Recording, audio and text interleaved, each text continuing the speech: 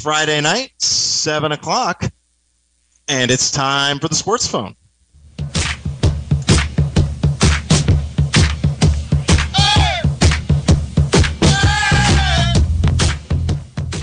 All right, it's Friday night, 7 o'clock, time for another edition of the Sports Phone here on KZYX. Jerry, that is me. I'm in Portland. I have relocated, I think, permanently for the Sports Phone.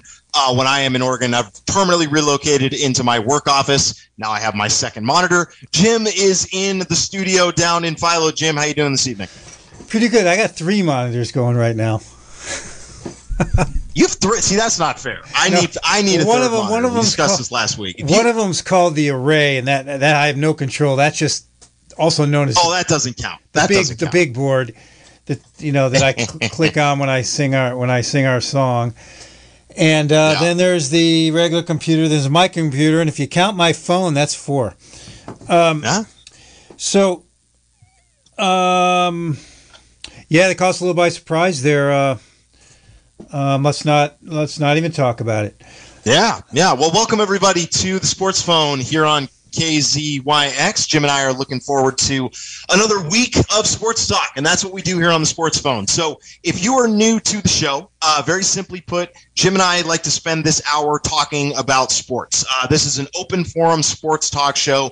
Whatever you want to talk about going on in the world of sports, we are going to open up the phone lines and give you, the listening audience, a chance to talk about it. The number to call to do that is 707-895-2448. And as I did mention, this is open forum. Whatever you want to talk about out there as the listening audience, it is open. It is fair game. As long as it is in some way, shape, or form tied back to sports, you can give us a call at 707-895-2448 and talk about it. Professional, college, high school, rec league, whatever it is, as long as it's sports related, we want to hear about it. A lot going on in the world of sports. I know there's a lot of football fans out there. Football season is underway officially with college last week, Thursday night football yesterday, and the first week of the NFL starting this weekend. So give us a call about that or anything else you want to talk about. 707-895-2448. And there's a big the U.S. Opens this week, Jer. I just wanted to make sure you understood it's a big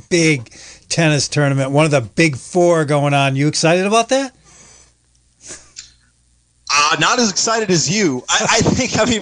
We've alluded to this on the air a little bit, and we've definitely talked about it off the air. I have friends that, for whatever reasons, cannot comprehend why I am so interested in soccer. They just watch it and they just don't get it.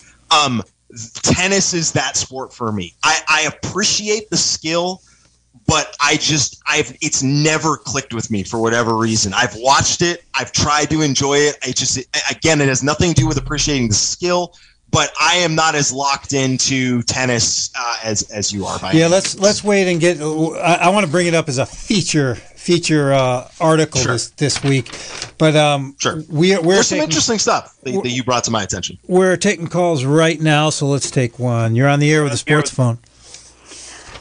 Wow. Jerry, yes. I just can't believe you're so ho-hum about this tennis match that's happening tomorrow. It's unbelievable.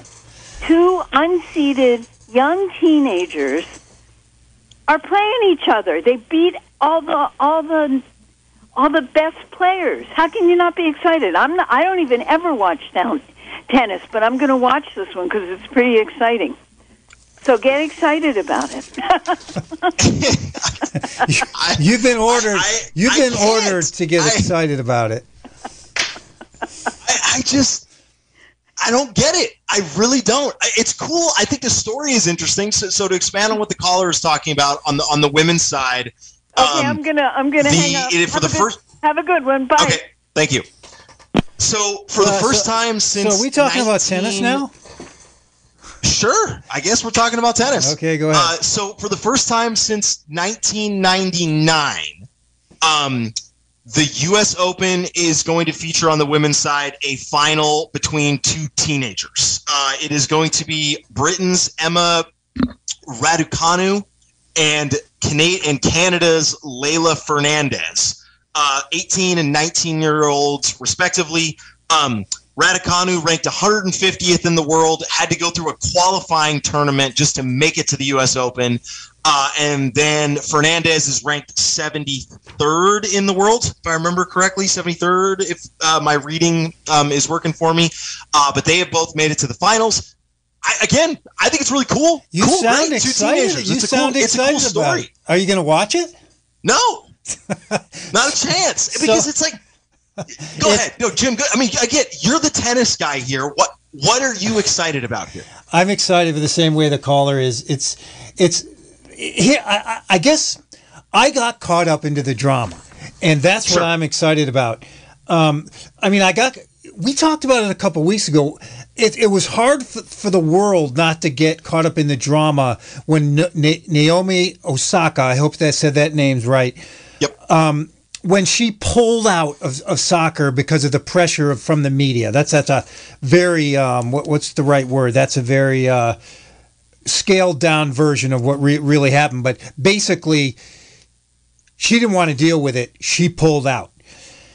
She was that was Wimbledon, the Olympics, whatever. I don't have the details, but that was a big major sports story, not just tennis story. The same thing happened. Help me out here with the Olympian Simone Biles. It all sort of happened at the same time. There was people saying, "I'm not ready to compete. I'm not competing." That was a huge story. I've never heard of it.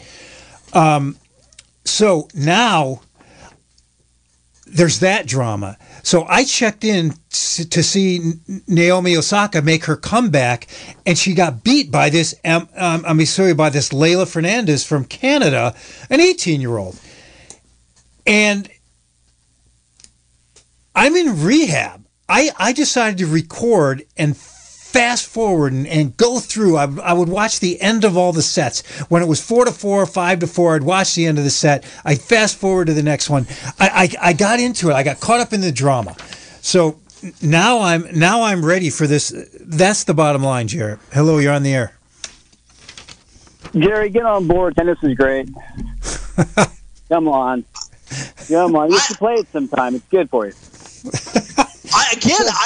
I'm not saying it doesn't take skill. I just don't. I can't get interested. And I have more to say about this match. But Vince, I mean, are you going to watch it? No. I'm going to watch college football. There you go. but let me give you some context of this U.S. Open here. We're not even mentioning that Djokovic, if he wins, will be the first person, I want to say in over 40 years, to win the 4 Grand Slams in one calendar year. Right. So there's a big thing, like on the men's side. And on the women's side, amazing finals between two teenagers. But did you see the controversy with Leylah Fernandez in her last match where her coach was coaching her during the match? And that's a big rule violation in tennis. It's it didn't huge. really get talked about. How'd she get caught? Well, they caught the coach. He was like completely, coaching her from the sidelines, giving her hand signals, talking to her about sliding your feet, calming down. Like, you can't, as a coach, you can't do what we do on the basketball court. You can't interject or interact. Just like track and field, the coach isn't supposed to be talking to the runners on the track. Let me interrupt, Vince. You're actually downplaying this a little bit. It is so strict in tennis. I think that I've said this to you. I don't know if I've said it to Jerry, but I said it to you, Vince, once. I wish basketball was like tennis, where you could do whatever you wanted with your team during practice, but you weren't allowed to say anything. You weren't even allowed to sit on the bench for basketball. I think that's what tennis is. And it is so strict in tennis, you can get penalized a game, a point, a set. I don't know what the exact rules are. You can't even make eye contact with your coach. They have to be sitting in the crowd. You can't even look at them. So if you watch the videos, Jim, it's blatant that he was definitely talking to her and giving her hand signals. And it's amazing that nothing happened, because it is, the way I read it, it's like pretty much one of the top 3 strictest rules in tennis. Can they, Jared, do you know anything about this? Can they tell you it's as archaic a rule as everyone at Wimbledon has to wear white shirts. In my opinion. Like I'm in the exact opposite boat as you, Jim. and this is not coming from my opinions about tennis. That's the whole point of a coach is to be able to like lead their team and make adjustments and make observations and those types of things. And so for tennis, like, nah, they can't do it. Like, wait, what? You can't. There's no timeouts. There's no timeouts. You can't meet with your coach in between games. Nothing. As I say, you can't even make eye contact. My question, Vince, is if this is that much of a controversy, can they go back and penalize her now or disqualify her? There's no way. At this point, you've got will be, despite Jerry and I not watching it, one of the most watched tennis matches in a long time. It's exactly. That's not involving the Williams sisters. It's huge. There's no way they're going to go back and take her out of this match. Not a chance. They may fine her later down the road or something, or the coach, they may fine him, but they're not taking her out of this match or penalizing her. It's too big of a match. It's too much publicity for women's tennis right now.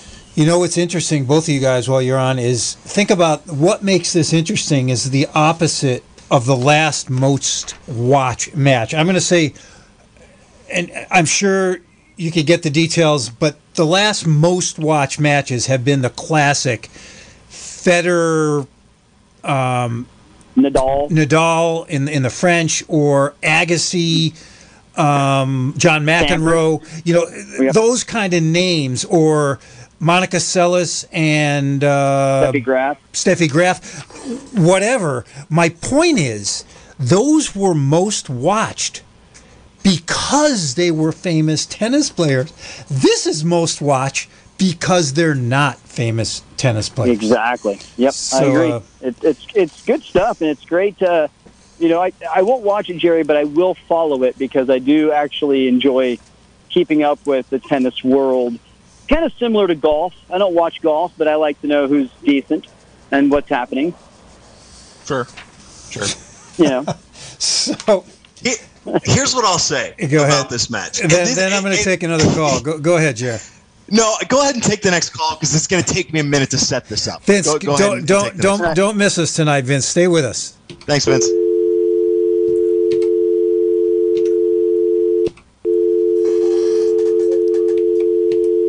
Jim, what's going on over there? Hello, caller. You're on the air. Hey, we're team soccer over here, and I have a big soccer superstar in the car. He's a little hungry, so he's got a big game tomorrow. I don't know if he's going to say hi or not. Say hi. No, I'm getting a big no. So what do we got? Starts tomorrow for 4-year-olds, and he's pretty excited, but he's so hungry he's not going to say hi to you. So fill me in on. Are you also announcing we have a 4-year-old soccer tournament? I mean, a 4-year-olds are playing soccer? Yeah, well, he's almost 5, so where? he'll be 5 soon. But he's starting his first game's tomorrow. So if anyone has any tips, we're driving home from Boonville, and he'd love to hear any tips or tricks. And he's super excited. And I'm going to get off the air now. Where is this? Where is this game? Oh, I don't want to broadcast because of COVID, so I don't want a million people coming because they don't have vaccines yet. Okay, great. Anyway, fair enough. Have a good night, you guys. Thanks for the call. Thank you. So we had when I started, geez, what age was I? That first youth soccer team I played. It was in Fort Bragg. It was under 7s. You were 6. Was it that young? You might have started. I feel like I remember it corresponding with Little League, and I didn't start Little League till I was 8. Till I was like 8, 9, 10. No, you never. No, I was your father. I mean, I'm your father. I know now. Now you're right, and I'm right, and you're right. You started minor leagues when you're 8. We didn't do any of that t-ball stuff when you were 5, 6, or 7. Right. And you're right. You started soccer at 8 at under 8s. You're right. I want to know because it's funny. Like t-ball is translatable, right? Like I see how 6-year-old or 4 or 5-year-old baseball kind of works, right? With t-ball. Yep. Is it 11 on 11 soccer? Is this 4 to 5 year old 11 on 11 soccer? Like, I want to know the format and how this works. Do you remember? That's what I'm most curious about. When we used to go to Fort Bragg Middle School and there'd be 9 soccer fields going at once, I think those under 7s and under 6s were playing on a shorter field. So it's like, you think it's like 6 on 6 and I think or something it was like only that? 6 on 6. I'd like to hear. But I never heard of the 4-year-olds playing. I mean, can you picture? That's what I mean. It's like that. That's. Do you think that? Go ahead. So this is, I think, if I heard that caller right, this isn't just the first match of the season. This is a possible superstar soccer player from, I think, Boonville or Ukiah, I think Boonville, playing first soccer game, and I believe it was a boy, first soccer game of his career. We just got a call about the first soccer game a kid's ever played. This call is going down in history. I guess to answer the caller's question about not question, but they were asking, kind of said if anyone has any advice or anything. My advice to that youngster would be, and I can't give soccer specific advice because I'm not a soccer savant by any means. I would, and this is going to be the most obvious thing ever, but go out there and have fun. I think, but I mean that though. I don't mean that as the kind of the broad obvious statement. I do mean it because I think something that Jim you talked about a lot is there's this arc with sports, right? And youth to high school sports, there's this arc of you get them interested by letting them have fun early on. You don't make that jump from youth sports to trying to play on the middle school team unless you're enjoying it at the youth level, right? And then you don't make that next jump from middle school to, okay, I'm going to take this more competitive at the high school level without enjoying it. So I think that with someone that's right at the beginning of that kind of bell curve or whatever you want to say, my biggest advice would be go out there and have a good time. Go out there and have fun and go kick the ball around. You don't make it to that next level unless you're enjoying it. When there were, I don't know, there's some sports that they don't have. We didn't have youth basketball. In the second, we had that little Cardinal stuff in Mendo that I did for a while, and Gary Pellman did for a while. Mm-hmm. And we got kids a little bit interested, but we didn't really play games. We didn't have a league. It was just like getting kids together.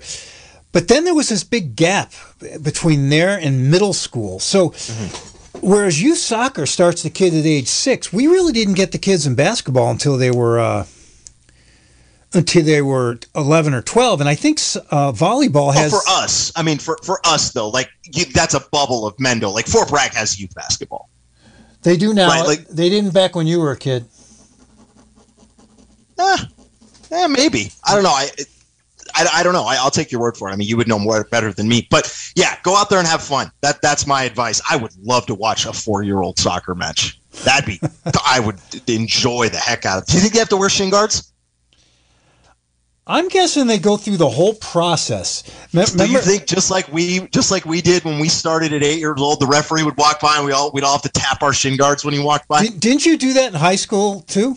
No, we didn't have to do it in high school. The only thing we had to do in high school, if I remember correctly, was the referee could ask to see your cleats to make sure you weren't wearing metal cleats. I thought that was like a tradition. They did that at the World Cup too. No. 707-895-2448. Give us a ring if you want to talk about sports. Anything that is on your mind, 707-895-2448. Give us a ring and let's talk about it here on the Sports Phone. You were about to...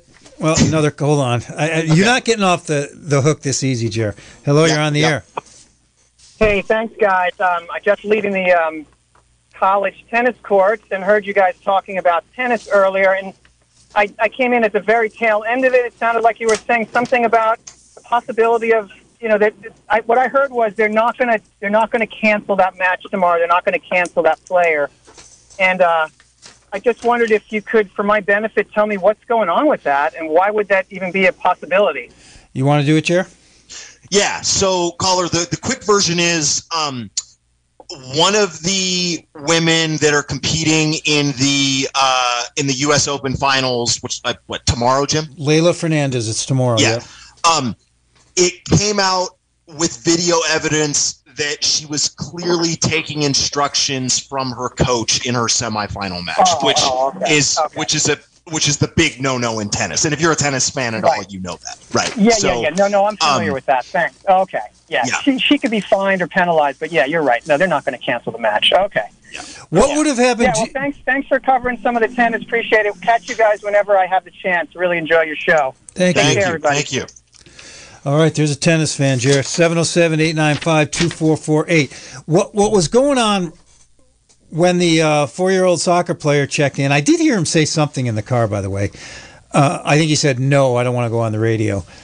But that's enough. He was on the radio. You were saying something when we had Vince on. What was it? Was it just about this coaching thing? Yeah, so real quick to answer your question, because I think you were going to watch the sequence for a judge catching a coaching violation in tennis is a warning, a point penalty, and then a game penalty. Okay. And at any point the head judge has the right to remove the coach from the stands. So it's not by any means anything close to a forfeit of the match, even if you get caught. Yes, it doesn't. From my read of this, it does not look like you'd be forced to forfeit. So Vince caught this. I watched the match. I watched that whole match, and the interesting part is none of the commentators. I don't see how they didn't catch this during the match. If anyone else watches tennis and watch more closer than me, I'd like to know why this wasn't brought up during the match. Hello, you're on the air. So, quick context to this. I don't think a judge ever caught the coach. It was kind of shown by like a media source of like, hey, this should have been a violation. Ah. Yeah, there was never a coach. Never like it was like during the live thing, people were tweeting and putting stuff out that I can see on like sports sites, and it was like, why isn't this being looked at? How is that not being looked at by the whatever judge is over in this corner by the coach? Like, how are they not seeing this? Like, and then they kept showing little clips of videos that were. It was like, wow, that's pretty obvious. He's actually like yelling at Fernandez, and like so the line judge never said anything to bring it to attention, which is why there'll definitely be no penalty, I think.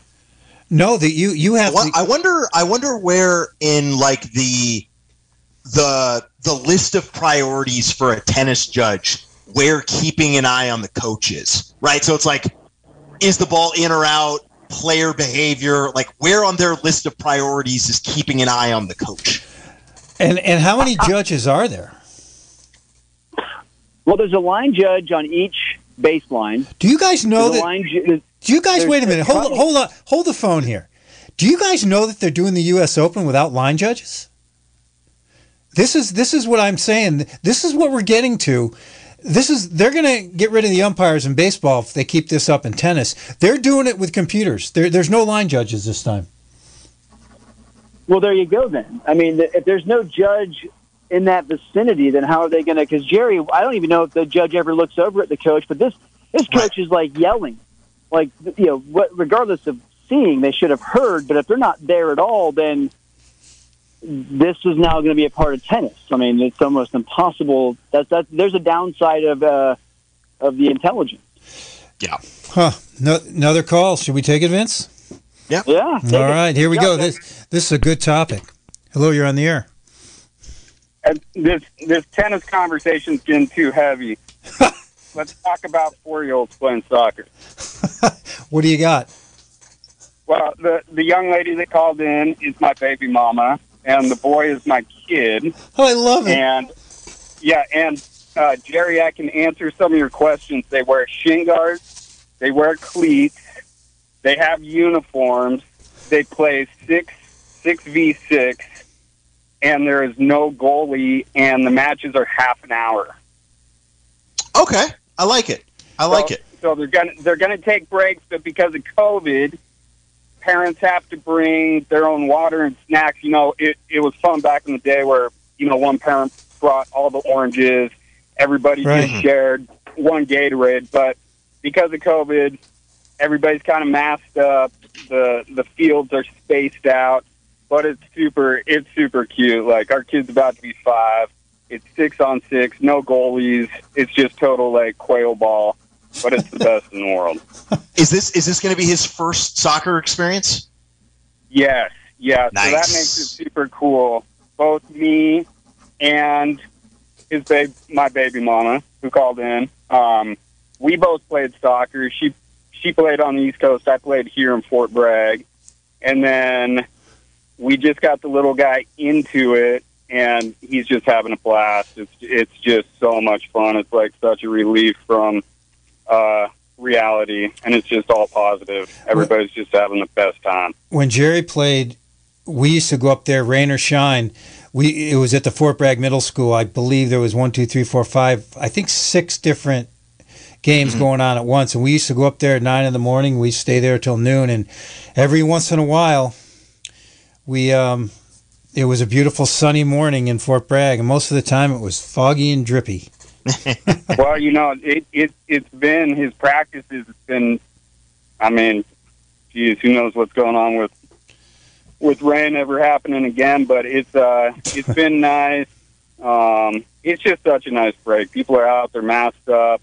They're doing something positive. All these kids that have been just, with all the COVID and all the parents, it's awesome. So it's good stuff. I'm gonna get off the phone. We love your show so much, and keep up the good work. Thank you. That was nice to hear. Jim, it's funny. Yeah. It's funny. The caller called it quail ball. Do you remember what it was called when we were doing it back in the day? Or do you remember what your name for it was? If you know what he's referring to when he says quail ball? All I remember is that everyone followed the ball around, and everyone just ran after the ball. So we called it. What did I call it? Yeah, so our generation called it donut ball, because everyone just formed a circle around the ball. Like, there's no positions. Doesn't matter. Oh, you're midfield. You're defense. No. At that age, it's you want the ball. It doesn't matter what you have to do. You want that ball. It reminded me a little bit. It's great. That's like. It reminded me a little bit of rugby. The way everyone would go after scrum. Exactly. Yep. Rugby's a little more organized. I hope I don't get any rugby callers calling in. But that feeling that everyone would be crowded around the ball, and then the ball would just get scooted out of that pile. That's what happened in quail ball. Yeah. It's great. Again, I love it. I'm stoked that this caller. We got a whole family there. Call. We had the mom. I believe the mom and the dad and the kids. This is his first soccer game, and they announced it on the sports phone. You're on the air. I think that's great. Kind of brings me back. When I used to ref, I think it was under 8s. I'm not sure if they started them out below 6 back then, but I was about 12 or 13 years old when I first started refing. Hey, Jerry, you want to have a good time? Become a youth soccer ref and check out some of these games. It is like a donut, but what ends up happening is that it is a rugby game. But it's the parents who are playing rugby on the sideline sometimes, they're into it sometimes just as heavy as the kids. Now, I know that they've curved that a little bit more in this day and age, and I guess that kind of segues to the whole tennis and soccer thing. I mean, you're watching soccer, you're arm in arm with a guy in Europe, maybe Manchester United, drinking a beer, you're all chanting and yelling, and and tennis, everybody's got to be quiet and they're all and something happens in soccer, you're like, yeah, something happens in tennis, everybody's like kind of clenching their teeth and there's a little clap. And so just even watching them in the stands, there's just such a difference between the two. And I guess I'd have to say that the soccer coaches have gotten more quieter, and I guess the tennis coaches are starting to get a little more louder. So. Wow. Yeah. I've never been more prouder that we had a 4-year-old playing his first game, and it was announced right here on the sports phone. Thanks for your call, sir. I mean, I just got to say that is awesome. Soccer has definitely, and I played, I repped, and I've coached, and it definitely holds a big thing in my life as far as choosing and leadership things. That's great to hear that the kids are still into it just as much as I was back then. And guess what? The parents get to have a nice evening later on that evening because the kid's going to pass out about 6 o'clock. Yeah, there you go. Yeah, absolutely. Absolutely. Oh, Thank you. You know, Jim, it's funny. I remember going off of what that caller said. I do remember when I was like 7, 8 years old playing my first time. I had friends that were older than me that were, I think, in like that 12 to 13 age group that were reffing those youth games. Like they would play their game and then they'd run down and they'd go ref the youngest age group. I remember that. I never did it because I phased out of soccer pretty quickly after like the first year of youth soccer. But I do remember my friends that were really into it. They would play and then they would go ref the younger kids. We're going back and forth between youth soccer and U.S. Open tennis here. Couldn't be two further differences. That last caller brought up something that one of the other reasons besides me rehabbing this hip replacement, it's getting me because of when it was. That's why I've watched so much soccer this week during my rest periods.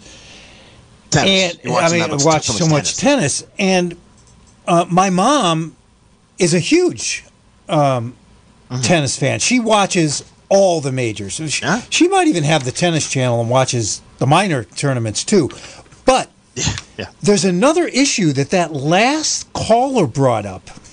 He talked about, the tennis coach yelling a little bit, but then the soccer crowd drinking their beer and chanting and all that kind of stuff. New York tennis fans are being criticized for breaking the tradition and like booing and making noise and like not quieting down when they tell the crowd to quiet. I remember my only real experience with that was, I can't remember how many years ago it was, but when Serena Williams got into it with the line judge or with the head judge at the U.S. Open. Oh yeah, and it ended up losing in the U.S. Open finals to Naomi Osaka. The fans booed Osaka, and Serena had to get on the mic and tell them to stop. Was that? I do remember that, but I think that's kind of an exception to it. I think tennis, and maybe this is one of the reasons I don't very much care for tennis, is I do think it's a little bit of a stuck-up sport. Well, I think they could. McEnroe was commentating when they were talking about this issue. They were asking the crowd to quiet down, and I'm thinking, remember we just talked about the Mets last week when the player was booing the fans and the fan was booing and the player and the coach was giving the finger to the crowd, all that kind of stuff. That's what they're talking about here is New York crowds are different, and they've been more vocal this year than ever. It's another animal. I love it. 707-895-2448. We're about halfway through the sports phone here. A little bit further than that. Got about 25 minutes left on the show here, so give us a call if you've got anything you want to talk about going on in the world of sports. 707-895-2448 here on the sports phone. If you want to talk about tennis, you want to talk about youth soccer, if you want to talk about anything else that's completely different, give us a call, 707-895-2448. All right, Jim, I want to get the show somewhat back on track. And when I say back on track, I mean our topics. I think we're going to skip on the stand sports for the sake of time. All right. Jim, I'm going to quiz you, actually, to start this next topic. All right. This is rare. I've given you menu options before, but today I'm going to quiz you. I know. I know you're going to quiz me. We got another call. Okay, perfect. Let's do it. You're on the air. Hey, it's your sports phone doctor calling. Hi, Patty. Dr. Patty. Hi. I have nothing doctorly to offer. But come on. I did want to point out that the reason, just what was behind the Naomi Osaka booing that happened that you mentioned, it was the crowd was upset because there were some questionable calls by I think the line judge or the umpire. You're definitely free to look this up. I looked it up really quickly because that's how I remembered it, and then I looked and I confirmed. And so I think that there was this it really wasn't about Naomi, although, I mean, I'm sure it was really difficult to be in her position, but it was really just booing the officiating, which has been a huge issue with Serena Williams throughout her career, just not getting really fair Patty, calls. absolutely. Yeah, absolutely, Patty. And I didn't say that very well. That had nothing to do with Osaka.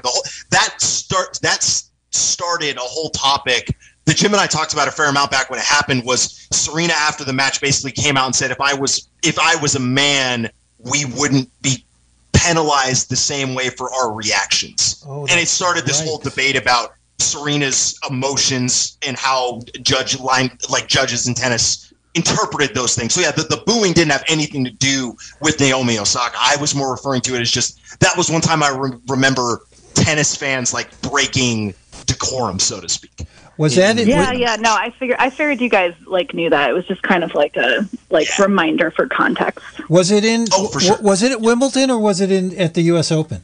No, it was at the U.S. Open. So it was in the New York crowd. So they're known for booing. Yeah, that's for sure. They're for booing their own team. Yeah. So the other interesting stat about tennis, and you can hang with us for a second if you want, Patty. The line's open. The other interesting stat, Jer, that I was going to bring up is when there was 32 players left, 16 in the men's and 16 in the women's in the U.S. Open, there wasn't one U.S. tennis player in the men's or the women's. Mm-hmm. That's a lot that's 32 out of all, out of 64, I guess, of all of them. I didn't realize how bad we were. With all the excessive coaching and the money we have in these tennis places in Florida and California, how come we're being beat in the individual sports regularly? How come the USA is? What is the reason? Does anyone know? It's because they're all like me. They're just not. I'm saying that as a joke, but I also think there's truth to it. You just think because do you think USA Tennis gets as much as other sports? What do you mean? As much money? I mean, I'm sure. Yeah, like compared to other sports in this country, and what is the proportion like when you compare it to other countries? I don't know the answer to that, but I feel like Oh, you're not comparing. You're not comparing U.S. tennis to American football. You're saying, does tennis, USA tennis, get as much money as Brazilian tennis or Russian tennis, that kind of thing? Yeah, I mean, I think it's it's kind of similar to I don't know. When you asked the question, I thought of like men's soccer, and I don't know how much money gets poured into men's soccer compared to other sports in the U.S. that compete on a national level. And just like the how early development starts with soccer in other countries compared to here, at least. I don't know. So I don't know. I'm just wondering if like maybe that has something to do with that. The U.S., though we do have a lot of money, we still prioritize other sports. I think that one thing I would say, Patty, and I think I remember John McEnroe talking about this in some documentary or something I saw. There's definitely a barrier of entry to tennis that other sports don't have to deal with. Like if you take it at like the youth level, where it's a lot harder to get into tennis than it is to get into basketball or soccer or other sports, just because of what is required to play it. So like I think I would argue, and I have no proof of this, I would have to look it up, try to find something, but I would argue there's some sociological aspect to why tennis is not as popular in the United States. I do think the barrier to entry has something to do with it. Anyone that doesn't at a very early level. Anyone that doesn't think tennis is a country club sport probably doesn't think golf is a country club sport. It takes money to get seriously into those, whereas it didn't cost us anything to meet at the basketball court at 6 a.m. and stay there till 6 p.m. It didn't. Yeah, well, and there's differences in like prices of equipment and maintenance of facilities and things like that. So I think that maybe that's your answer. Thanks for the call. We got another one. Yeah, thanks. Bye. Thank you, Patty. Hello, you're on the air. I'm with you guys on this money thing. This is just the same thing when all the universities started dropping sports during the pandemic. what were the sports that went? Very technical, difficult sports that didn't generate any income. Tennis, track and field, swimming, there's no money. Like, if you're going to put together a tennis club, you've already got to have the money, and you're willing to just break even to, produce talent. I kind of assume horse racing might fall into this category as well, where, you better have money to start it, and you only have people involved that have money themselves. I would very say, small population. Jerry, take up this. I'm not sure where to go on this one. No, I think that there's a group of sports, and Vince kind of just touched on pretty much all of them, that has a high barrier to entry. And when you look at where the professionals are coming from in those sports, it's a very select group of countries, just to a certain extent. Rich countries. Yeah, there you go. Sure, Vince said it. And I was trying to skirt around it. I think they're probably all very rich countries. That's not to say the United States isn't a rich country, but I think that it is we're a very different country than a lot of others, and because of the way we are set up, there's a lot of other sports competing for people's attention, and tennis takes a lot more to get into than others. Do you think the fact that it's an individual sport is a little boring to some? Do you think it had anything to do with the individual sport versus like the sports that Americans seem to love? Football, baseball, basketball, hockey. Those are expensive sports. The only reason I would say no to that would be if it was purely individual versus team sports. Yeah. The U.S. would not be as dominant internationally as they have been in sports like swimming and gymnastics. But Jerry, see, that I was going to say. Good point. I agree with Jim, because as a track and field guy, you're on your own. Like, it is technically you're scoring for a team, but you're running your race on your own. But then you're hanging out with the other 30, 40 people on your track team or your swim team or your gymnastics team. So you're doing your event by yourself, but you get to go interact with everybody afterwards. Sure. Those are just as social sports as basketball, football, or soccer because of the amount of people involved. Tennis, it's you, your opponent, and the judge. It's like pretty much that's it. So that it is one of the most individualized sports, I think. I would imagine golf or bowling right behind it. Yeah, they all have. And I'm not really sure if bowling's a sport, but we discussed that before. Bowling is definitely a sport. It even has a skills contest, Vince. Yeah, I know, Jim. I was being sarcastic.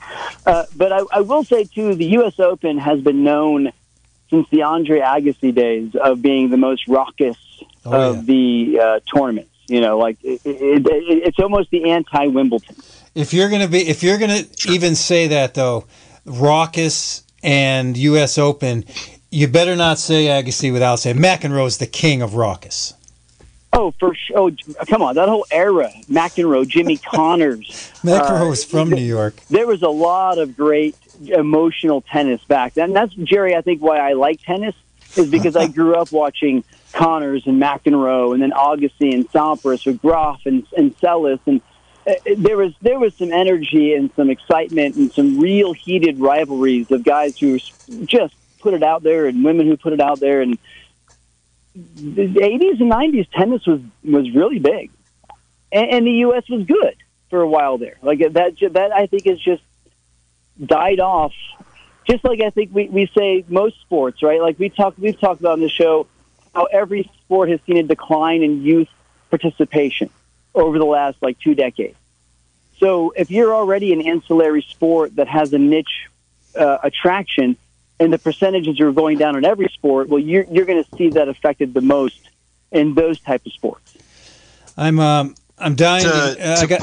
We got another call, and okay, and I have a question for Jerry. Vince, thanks for the call. Okay. You got it. Thanks, Vince. Oh, we lost them both. Jerry, tell me. I want to know this quiz you were. Well, hang on. Before we get to the quiz question, okay. I want to put a bow tie on this tennis story, and this is, I think, the funniest part about it to me. Leylah Fernandez's coach, the one that was caught coaching. Yeah. Well, first of all, it's also her dad. Oh wow! Really? We didn't say that. He has said he will not attend the final. Oh wow! He's gonna watch it on television. Now hold on. Not because of the coaching controversy, but because he is extremely superstitious. And the last time he was at a final that his daughter was in, she lost. Wow. I love it. That's great. So I like the fact that she's still got her father as her tennis coach. Yeah. 707-895-2448. Give us a ring if you want to talk about sports. We've got about 13 minutes left on the sports phone here. Give us a ring if you've got anything you want to talk about. 707-895-2448. Okay, Jim. I've got one more. I've got one more, Jared. Get the quiz question ready. I do have the Z-Man is checking in. It's a little bit behind, but we did mention it again today. By the way, Z-Man's a regular sports phone contributor through text. As far as the Mets, and he's also a Chicago fan, as far as the Mets booing Javier Baez, I was at Shea Stadium in 1989. I was horrified by the Mets fans booing their players for striking out, making errors, whatever. At one point, they booed their Hall of Fame catcher, Gary Carter, for striking out. I stood up and yelled at those Mets fans, "What's wrong with you people? Don't you realize he's given you more than he's taken away with his mistakes?" Oh, they don't care. I was then booed by the fans around me. New York fans suck. You never hear a boo at Wrigley Field. That's the sports phone text of the year. Jared, my quiz, I only have 12 minutes left. Okay, so the quiz is designed here. This is setting up our next topic, and I think we have enough time to get into this. All right. One more time, 707-895-2448. Give us a ring if you've got anything you want to talk about here on the sports phone. Okay, Jim, can you tell me the mascot of the University of Texas? I want to see how much you know about this school before we get into it. Something to do with horns? Yeah, the Longhorns. I'll give you that one. Can you tell me what colors they are? No idea. Okay. Can you tell me what conference they're in? The Southeast. They're in the Big 12. They're in the Big 12. That's fair. That's a decent guess. This is all leading somewhere, Jim. I promise. Can you tell me what city the University of Texas is in? I'll go with Dallas. It's in Austin. Now, to set it all up, Jim, can you sing me the University of Texas fight song? I can now because you sent it to me, but it goes by. I've been working. Do we want to start with that? Should we start this topic by me reading the University of Texas fight song and then give some context, or should I give context first? I think you should give context first. Okay, so this is, I would say, sports adjacent in terms of a story, but it was sports adjacent enough that ESPN picked it up, so I thought it was worth talking about. 2 days ago, the Texas chapter of the NAACP and a group of anonymous University of Texas students filed a federal complaint against the University of Texas for the use of the school's fight song, "The Eyes of Texas," which they have accused the university of having racist elements to it. The fight song was originally written in 1903. It has been used since then. The University of Texas fight songs traditionally in college sports are football primarily. I think other sports use them, I think, in certain ways, but football is definitely where they live the most. Yep.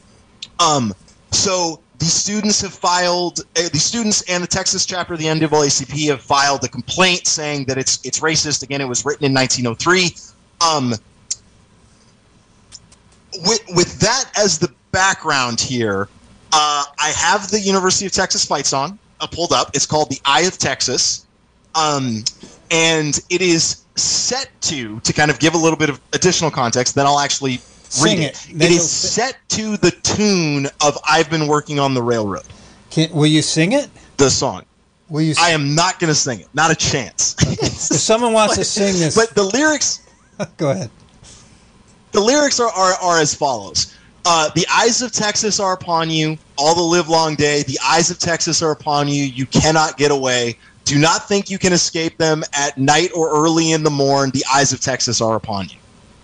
So Jim and I had a conversation about this before. Actually, no, hold on. Before I go any further with my context and my kind of research on this, Jim, I know we talked about it a little bit already off the air, but the story itself, what was your reaction to this? From a sports standpoint, your reaction to students, Texas NAACP, filing a complaint against this song? I in the 8 minutes we have left. Got 8 minutes. I immediately first thought of when you said, I always have an immediate reaction when you send me stuff because I know we're going to be, and you might ask me that on the station or on the show. And my first response was, bring it on. We're getting rid of all the other, we're trying to get rid of a lot of racist stuff in sports. We got rid of the Cleveland Indians. We got rid of the Washington Redskins. I don't even know if I'm allowed to say that, those words on the radio anymore. But they changed their names. When we get away from sports, we're taking down statues. So if a group of people agrees that it has racial connotations, I'd say go ahead and change it. I'm sorry. Just sure. I see no reason. I mean, we're headed that way. I mean, I can almost put it in the category of equal pay for equal work. It's we can't be prejudiced. We can't be racist. Well, and that's where my research. That statement is actually interesting. Your statement of saying we can't be racist. That's where my investigation into this went in, or was triggered from, because I am the king of I love context, I love comparisons, I love stats, I love facts, I love those kinds of things. Yeah. So my immediate question to this was, okay, I can see why a lawsuit was filed against this, right? I can see this being taken as a racist song, and again, I'm not trying to condemn a state or anything, but the reputation. It's in the South. There's the other states that are there that have these racial issues. I get it.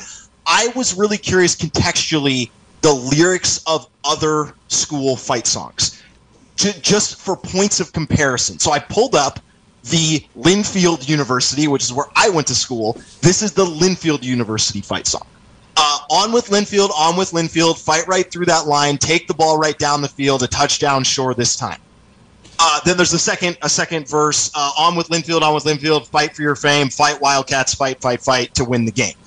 And the reason I thought that was interesting was I don't think there's anything in there where there's a gray area that could be taken as that song is racist. So then when you compare that to the University of Texas fight song, which has no reference to sports in any way, I absolutely see why there is an issue with this song. When you look at it in comparison to other school fight songs. It's my ahead, first response was, it's only racist if the person that hears the words thinks it's racist. Now that doesn't sound like it's. My mom taught me that it's not what you say to someone; it's what they hear. Right. Exactly. So I think and in my opinion, there's no way you could hear that Linfield fight song and think it's racist. Exactly. Where if you hear this Texas one, I absolutely get it now. Some people or everyone says it's racist. I could absolutely see why people are saying this song is racist. I don't know enough of the background of the song, who wrote it, and all that stuff. I don't want to have an opinion based on 20 minutes of research, but I understand. Yeah. Where this lawsuit is coming from, and I do agree with you that this is where sports are going. There's a push in sports to move on from some of these bad histories and bad traditions. Not just sports, and I think. Yep. Well, no, not. But again, I'm trying to keep it in the frame of sports. You're right. And team names, fight songs, I think that these are obvious. These are things that make sense, right? Like it doesn't surprise me that fight songs would be right after team names. Like it seems like something that would make sense based on, because again, fight songs are old. There's a lot of history behind them, just like the team names, right? The Indians, the Redskins. I'm sure there's a lot of history and tradition to those team names, so I can see why it naturally leads to that. When it comes to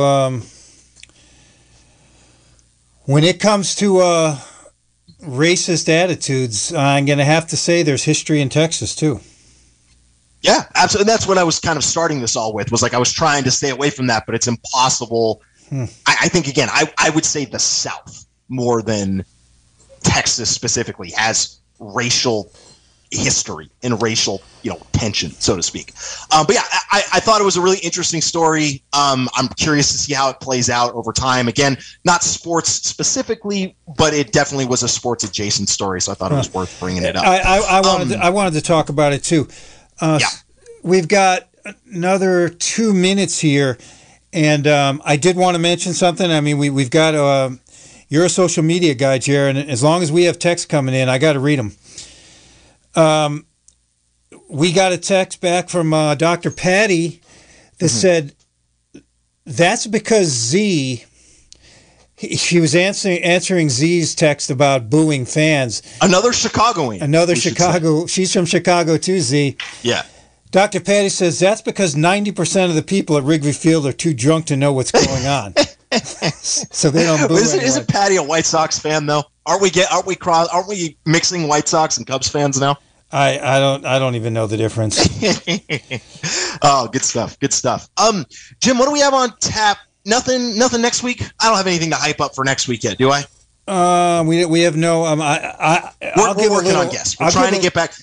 I'll give a little teaser. You said you might have, and I was gonna. We may have a sports psychologist. I'm working on. No, sorry, Jim. Hold on. No. Chip, I don't want to give anything away on this one. Okay. I am working on, if I can get it to work, what I would say is the most high-profile guest we've ever had on the show. Yeah, it's in terms of the role he plays at the level he is involved. It would be, I think, the highest level guest we've had. I don't want to make any promises. We're working on it, or I am working on it. Hopefully, we make something happen. But one thing I did also want to mention in the last minute here, Jim and I we're trying to get back in the rhythm with high school sports. We're going to try to start getting some more coaches and players on to get back into that rhythm as we get more into the school year here. Jim, I think we're going to wrap it up. Thanks everyone for listening to the Sports Phone. We'll be back next week, Friday, that'll be September 17th. Until then, we'll talk to you next time. Thanks everybody. Jer, we should try to get a 4-year-old soccer mom coach on here. See ya. This has been a production of KZYX Philo 90.7 FM, KZYZ Willits and Ukiah 91.5 FM, and Fort Bragg at 88.1 FM, Mendocino County Public Broadcasting. You can check out our website at kzyx.org to find more content like this, and consider donating by clicking the red donate button in the upper right corner. Thanks for listening.